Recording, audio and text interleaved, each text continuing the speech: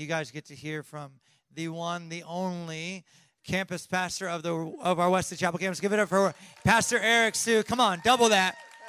Twice as loud. He's amazing. Y'all don't know yet. Here we go. We're recording, right? Awesome. Here we go. This is the only thing going on our podcast this week, so you're speaking to the whole church. All right. Take it.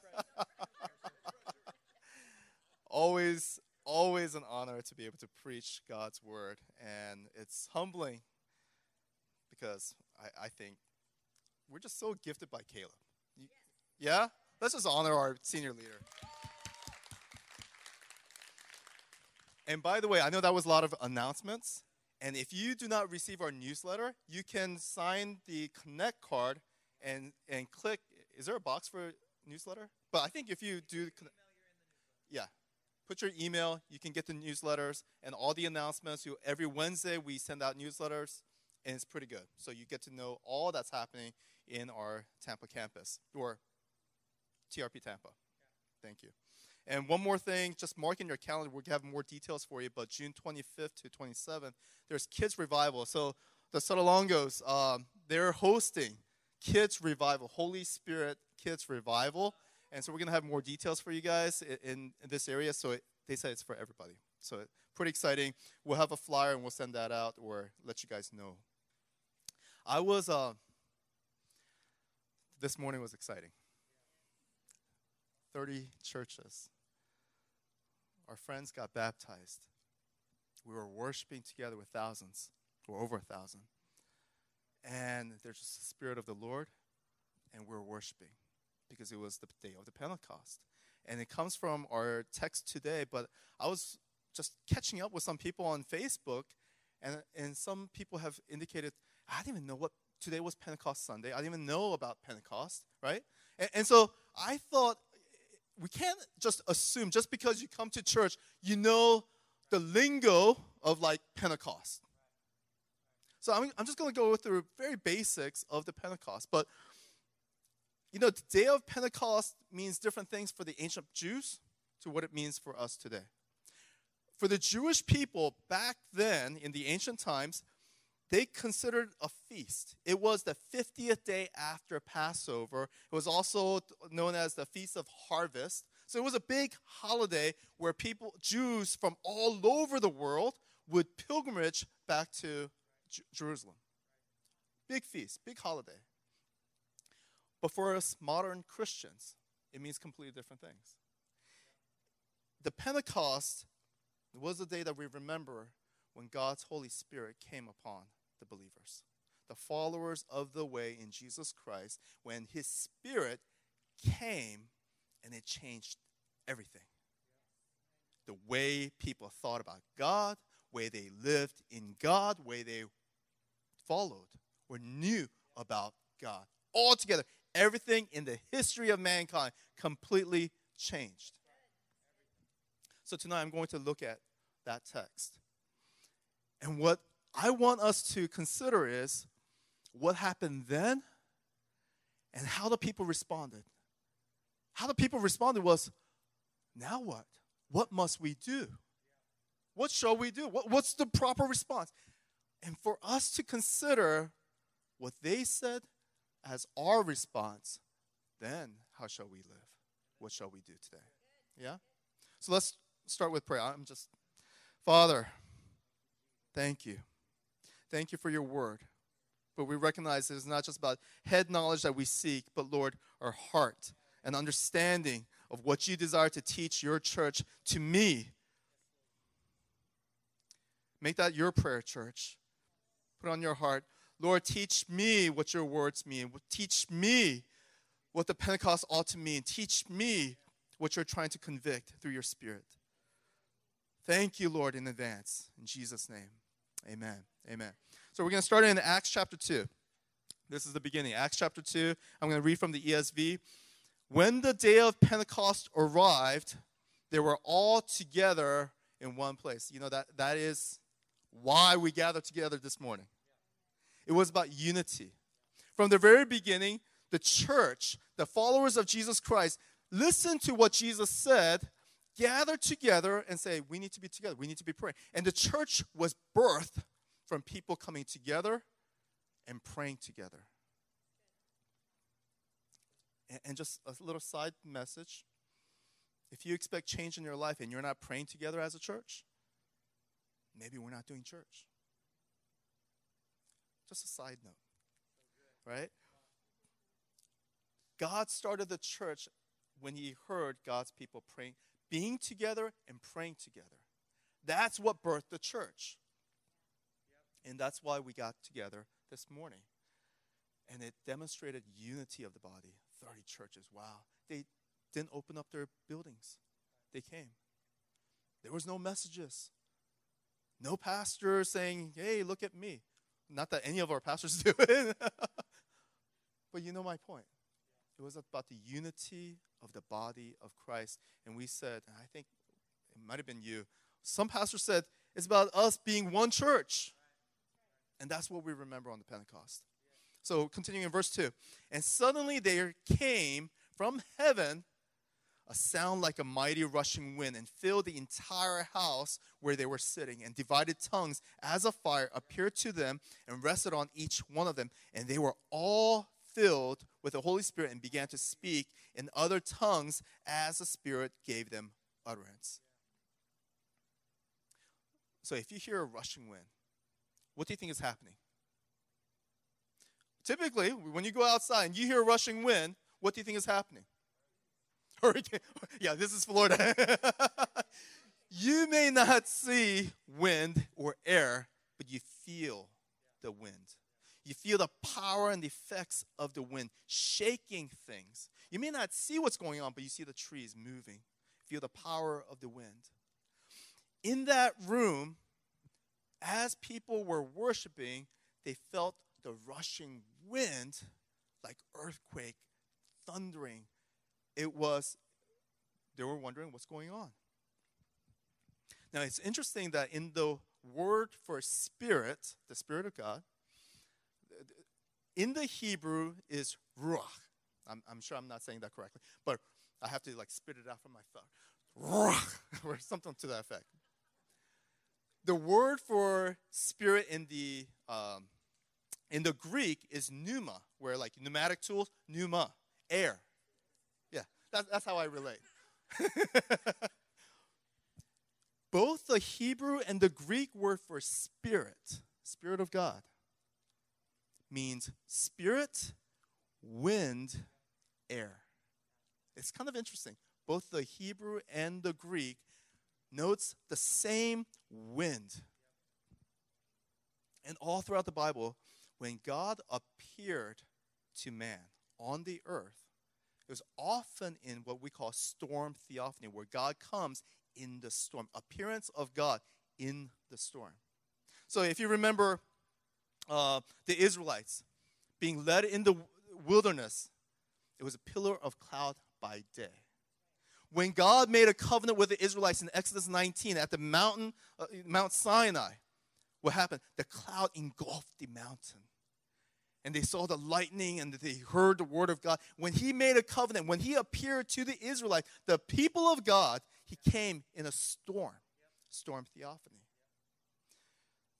Now here's something interesting. In Genesis 3:8, remember this is the creation account, when God walked with Adam and Eve. And let me say this. And they heard the sound of the Lord walking in the garden in the cool of the day. And the man and his wife hid themselves from the presence of the Lord God among the trees of the garden. Now, have you guys ever wondered what that cool of the day means? What does that mean? It's not an expression that we often use. But that word cool is ruach, spirit, wind. The translator have tried to change that to say he came in the wind or he came in the spirit.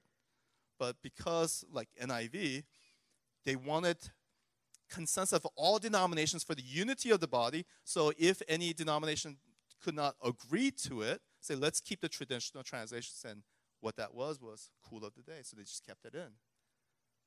But that word, ruach, spirit, is the cool of the day. Meaning, God came and walked with Adam and Eve in the breath, in the wind, in the spirit. Why? Because God is spirit. God is spirit. And how we see the Spirit is wind and power. What does that all mean? You may not be able to see God, but you see his effects. You see his power. You see his movements. You see his fingerprints if you're mindful and being aware. God is everywhere. God is the ever-present God. He is everywhere. He is the air, the wind, that he moves in power. We may not see him face to face, but he is the Spirit.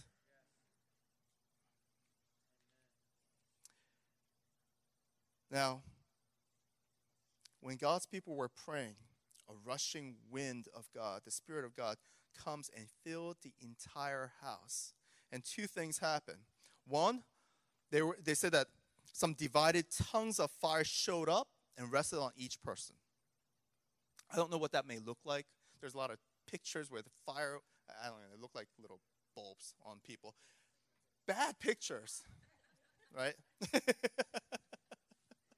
Or two, as people were filled with the Spirit, they began to speak in other languages. So here's what happened. So in the feast, imagine Christmas or Thanksgiving. It's a major holiday, and Jews from all over, diaspora Jews, are coming and making a pilgrimage to Jerusalem. And they come, and they're hearing their own language being spoken in Jerusalem. And they were like, how is this happening? And so they're like, oh, a lot of noise. They're like, they must be drunk. And they were like, trying to make sense.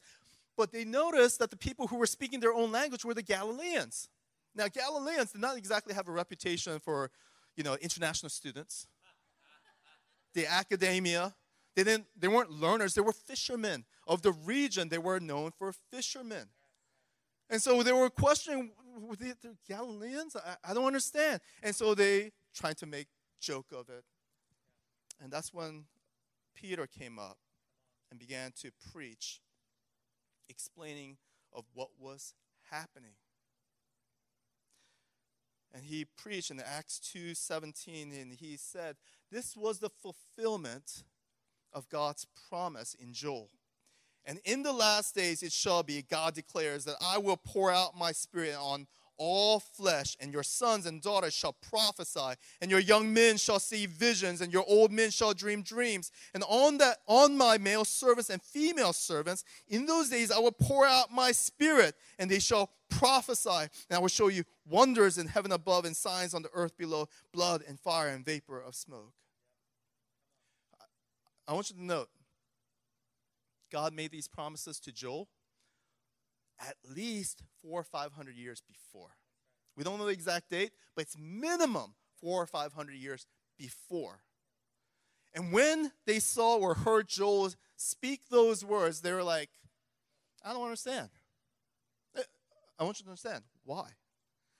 Because in the ancient times, in the Old Covenant, only people who prophesied were those who were anointed with the Holy Spirit, and whether they were prophets, priests, and kings. Upper echelon of society, revered, positioned. Did they say male and servants and female servants will prophesy? I don't understand. God was going to do something new.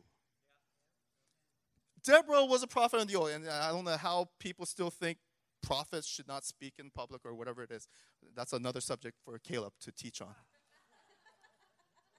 He does that well. But the promise of the prophecy in Joel that was being fulfilled that day on the Pentecost was saying, God promised it, people didn't understand it, but that's happening today. Male and female, doesn't matter of the position, all men, Jews and Gentiles, were prophesying, speaking of God's word.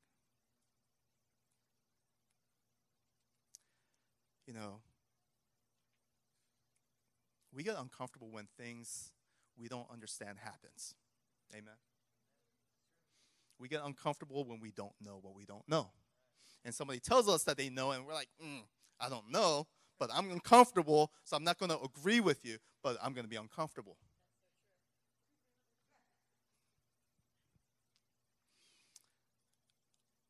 The words 2,000 years ago is still relevant today. It's interesting, the Pentecost happened. God changed everything about the church. But for some reason, in the church today, they look at this text and say, oh, that was for ancient time. That happened back then. It doesn't happen today. You guys heard that? Have you been in church that taught that? Oh, yeah. I can tell you that that was the majority teaching for hundreds, if not over 1,000 years. There are some theologians who put a fancy word of this theological position called cessationism, that God has ceased after the 4th century. And this is what they're teaching. And I want you to know, I studied it. They said that, and they take from 1 Corinthians, and I can tell you and love to talk to you about it. But they will say, when God gave us the perfect canon of the Scripture, the Word, when the perfect comes, all these other things will cease. It was necessary for the Holy Spirit to work in the first century, first 300 years when Christians were persecuted and it was new religion, right? That's what they say. God was needed then after 4th century, we got the Bible. He's not needed anymore. That's exactly what they teach. And the church bought it. They didn't see the signs and the wonders. They didn't see the miracles. They didn't see people speaking in tongues. They say, oh, that doesn't happen anymore. So they made a theology and started teaching on it. They failed to recognize that God said, if you sin, I'm not going to be with you. And if you study church history, there were some ugly things in the church that led to the Reformation. And even then, there was a lot of changes. Yet, the church kept teaching this, held to this position that God's Holy Spirit did not work. But I want us to come back. What happened in that moment was something supernatural. It was not the logical. It was a supernatural. When God's Holy Spirit came, all that they knew about prophecies or God's Holy Spirit was on certain offices, and all of a sudden, everybody, men and women, are anointed, and they're prophesying, they're speaking in boldness. Galileans, fishermen, are preaching the word. And these educated Pharisees are like, who are these guys? They didn't come from my seminary.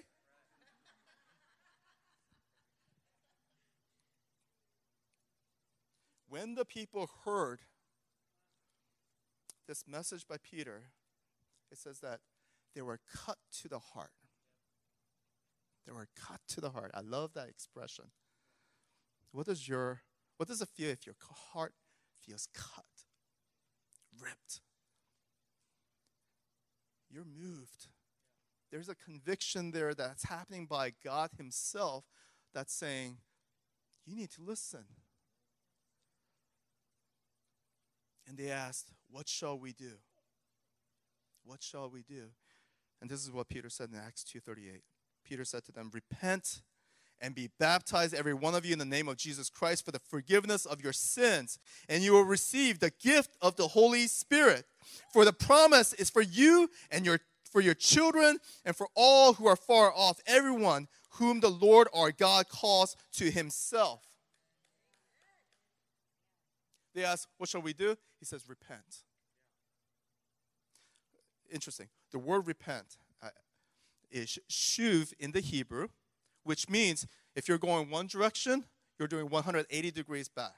Okay? It's to turn around. Whatever you were going, what you were doing, where you were going, turn back to God. That's repent. Greek, repent, is metanoia.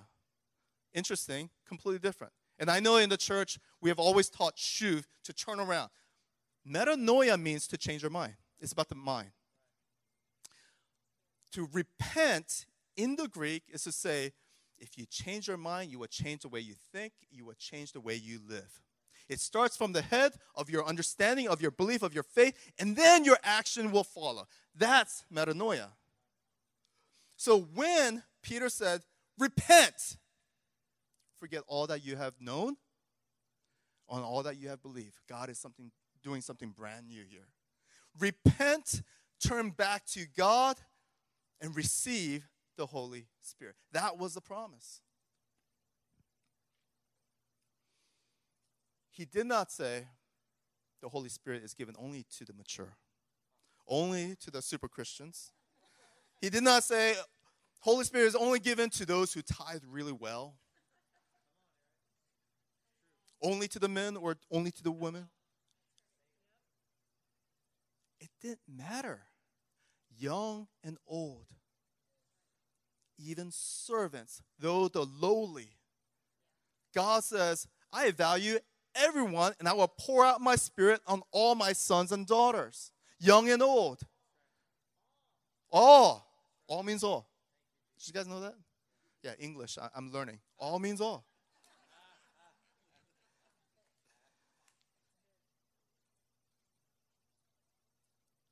I know that there are some of us, and I used to believe it, some of these gifts of the Holy Spirit is for the super Christians. Maybe the pastors, the apostles, the missionaries, but not for me. I believe the lie. That's a lie. And I want you to know that's a lie. If you've ever said that about others get it, but not me, and you justify reasons for that, that's a lie of the devil. Repent. Change your thinking. Because God wants all to receive His Holy Spirit. Over the past decades, I've had, I can't remember the number of conversations I've had with people who made those excuses. It's for the super Christians. I'm not good enough. It's my sin. Right? Or, it doesn't happen anymore. Why do we even need it? You ever heard that? I can't count how many people I have talked to who says, why do we even need it? You don't know what you don't know. He said, why do you even need it? It's a gift. Have you guys ever received, let me ask, who likes Christmas because you like to receive gifts? Yeah. Yeah. Kids are really honest about this. Well, we teach them, it's better to give than to receive, but we like to receive. Right? Okay. Now, how many of you guys in Christmas loved receiving what you needed? Well, there's some practical people, but really, we like gifts that we want, not what we need. My wife is very practical. She likes to wrap everything and say, my kids will think she gets a lot of gifts, like socks and sweaters and all those things. But come on. When did you get excited for receiving socks in a wrapped up? You're like, this is it? Are you serious? When I think of Christmas gifts, when I think of gifts that I want to give, I think of cash. We know what moves her heart. I imagine the gifts that I'm thinking, what are they dreaming about? What are they talking about? What are they wishing about? What is the desires of the heart, right? Because when I hear my kids talk about something, I imagine when they open it, I imagine, and I get so excited that they can't wait to open it because I want to do Christmas at Christmas Eve because I want to see them open it. You guys understand? Because of the heart. You want to give them, because as a gift giver, I want the recipient to run after me and hug me and say, thank you, Daddy. That's what I want. That's the gift giver's heart. Why would God give gifts to people who don't even want it? You ever consider that? If they say, it's a gift that, do I even need it? But I don't want it. Why would God want to give to such people? In Isaiah 44:3, it says, for I will pour water on the thirsty land and streams on the dry ground, and I will pour my Spirit upon your offering and my blessing on your descendants. And the idea behind that is, to those who need and want, those who are thirsty, I will pour out my Spirit. And too many in the church say, I don't need it. No, I'm saying you should want it, though. If you know what you don't know, oh my goodness, you would want it.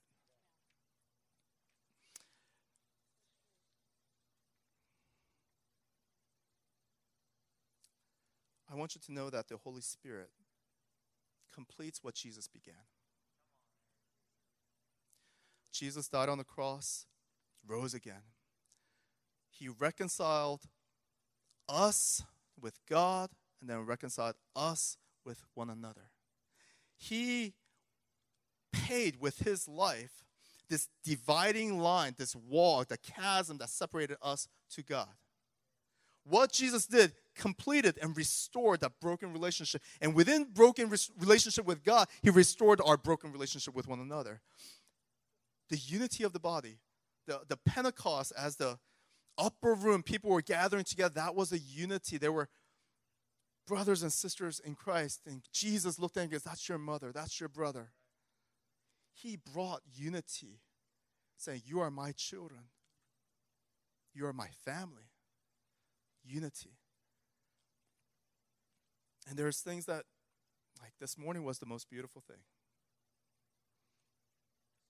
And we will do it more. God's doing something where he's poured out his Spirit, and the churches are saying, yeah, we need unity. That's what God's doing.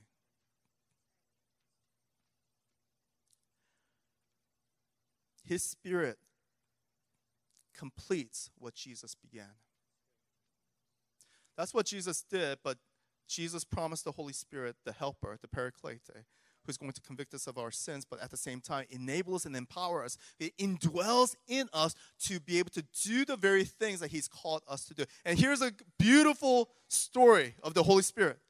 God who calls you to go isn't just with you, he's in you.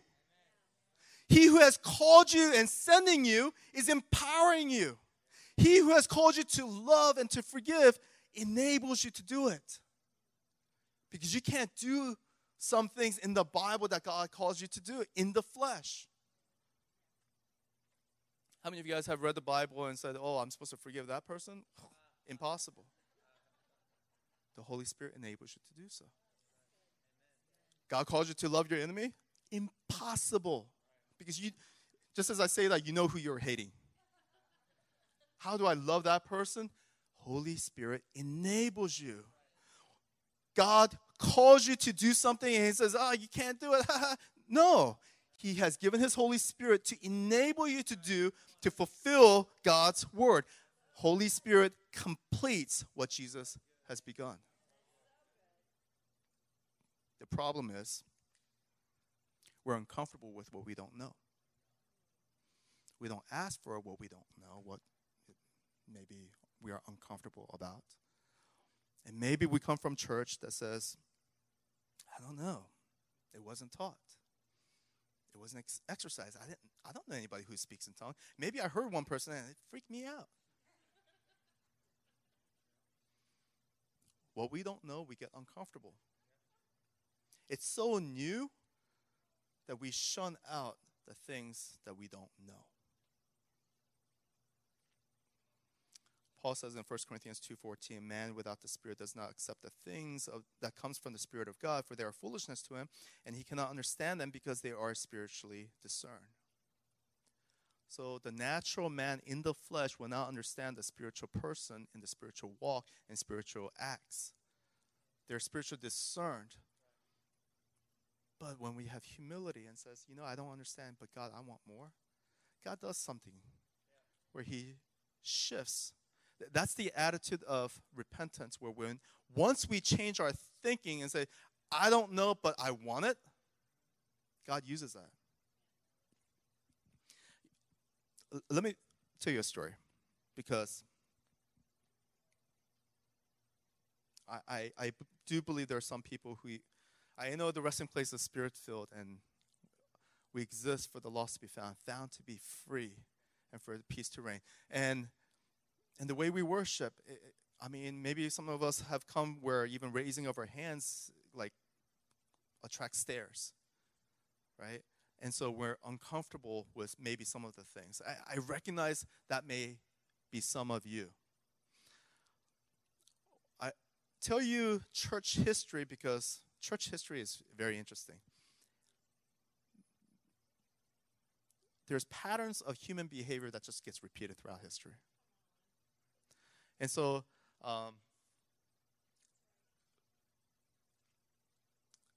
the cessationism, that bad theology, I say it's heresy, that has infiltrated the church for 1,600 years. It's been taught. It's still being taught.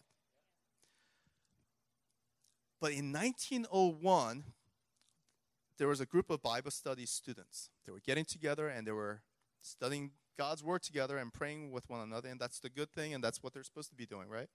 A guy named Charles Parham did a Bible study and challenged the students. And we're going to go through the book of Acts and gave the homework assignments, and they read through our text today of Acts chapter 2 of the Pentecost and gave them an assignment. What do you think of God's work in today? God's assignment of the Holy Spirit. Is he still active or has he retired? What do you think? So the students pondered this question, took it to heart, because remember, 1900 years, the church believed God has retired. And so this one young lady, Agnes Osmond, took that text and says, I think God's still active. I don't care what the church is saying, but I think the Bible is true yesterday, today, and forevermore. God's word, is truth. So she said, I want more God. So she asked her other students to lay hands on her at 11 p.m. January 1st, 1901, to pray for the gift of the Spirit, and she began to speak in tongues. And one by one, the others also received. Now, Charles Parham, who was leading the Bible study, or the teacher, went from this Kansas area to Texas teaching, hey, Holy Spirit's active. We've been taught something wrong. And he's teaching this new teaching to Bible schools, Texas, California. And then in 1906, in Los Angeles, off of Azusa Street, this is maybe you heard, Azusa Street Revival. Revival breaks out. And it wasn't just one-day revival. It happened from 1906 to 1909 for 3 years. And they documented over 50,000 people who got baptized in the Holy Spirit and began to speak in tongue. And it gave birth to what we call Pentecostal movement, where it birthed assemblies of God and other churches who believe in the works of the Holy Spirit. And really, that's our stem of what we believe. And it started with one young lady that says, I think Bible's true. I don't care what the church is teaching. I don't care what the theologians are teaching. The Bible says this.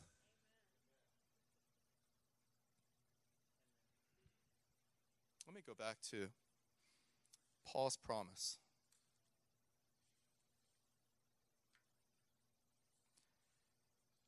Peter said, repent and be baptized. Acts 2:38. Just leave that up there. Repent and be baptized, every one of you, in the name of Jesus Christ for the forgiveness of your sins, and you will receive the gift of the Holy Spirit. The key word is repent and receive. No contingency, no clause. No, your background, not your experience. Repent, change your mind, change your thinking. That's the only criteria. Repent, be baptized, and receive. If any of you have believed in the lie of the church, believed in the lie of your friends, or believed in the lie that you're not good enough, believed in the lie that it's for the super Christians, the missionaries, the teachers, but not me, repent. Change your thinking. Change your mind. God desires to give you a great gift if you want it. If you want him. This comes to the very same core of Caleb during our worship. Do you want more of God? Or are you satisfied with where you are? Because hunger begets hunger. Want desires begets more want. And as a church, as the resting place, the Holy Spirit is at the very core of who we are. Because we say, the lost will be found, the found to be free, and peace to reign. Without the Holy Spirit, that's impossible. But with the Holy Spirit, it's very possible, and it will happen, and that's prophetic word for Wesley Chapel. Amen? So will you rise. Will you put your hand on your heart? Let's receive his word as a promise for you, individually you.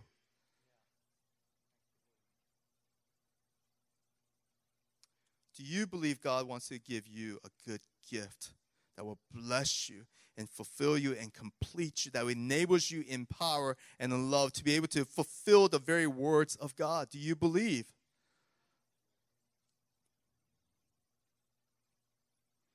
If you say yes, lift up your hand. Say, Lord, release. Release more of you, more of your spirit. Lord, I see gifted sons and daughters. I see gifted brothers and sisters who are already filled in your spirit. But I say more, Lord. More, Lord. Release your greater manifestation of your spirit, your gifts, your power, your enablement, your confidence, your boldness, your empowerment, Lord. All that Jesus did. And he says, you would even do more. And he enabled the apostles and the early church. And they're no better than us. Thank you, Lord. You value us. You call us as your sons and daughters. Made us in your image. And we receive your word as truth. And we receive your spirit. We receive. Thank you, Lord, for your word and your promises. In Jesus' name, amen.